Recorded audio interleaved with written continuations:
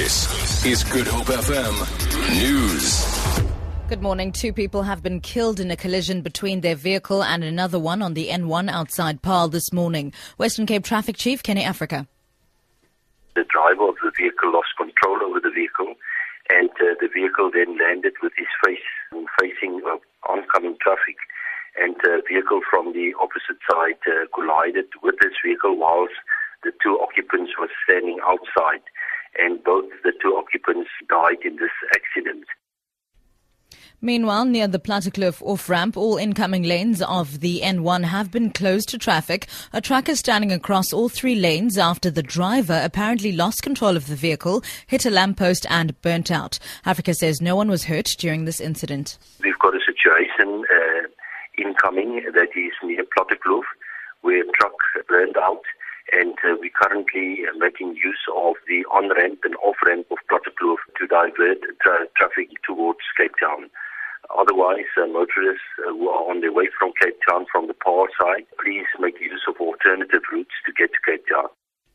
Gang violence on the Cape Flats will be in the spotlight when Bonteheuwel residents gather on Freedom Square today for a meeting with authorities on how to stop the scourge. Police, Metro Police, law enforcement and the Department of Correctional Services and the National Prosecuting Authority are expected to attend the public gathering planned for this afternoon. Gang violence has racked different parts of the Cape Flats for months.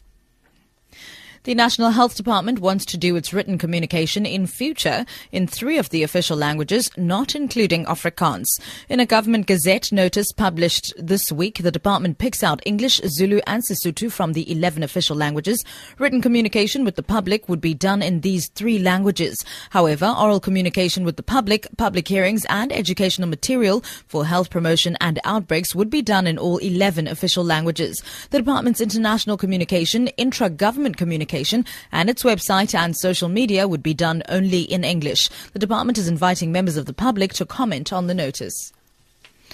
And finally, the authorities in Paris say they'll no longer tolerate the traditional practice of attaching padlocks to the city's bridges as a symbol of love. From Monday, the padlocks are to be removed. Hugh Schofield reports.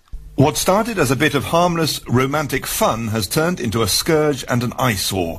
The Pont des Arts, the elegant pedestrian bridge next to the Louvre, is now covered in a thick crust of love locks, getting on for 1 million, say the authorities, and weighing nearly 50 tons. Couples who come from around the world attach a lock to the metal grille that forms the bridge's balustrade and then throw the key into the Seine. It's a practice that's since taken off in cities around the world. But having started the trend, Paris is now taking the lead in stopping it. For Good Hope FM News, I'm Sibs Matiela.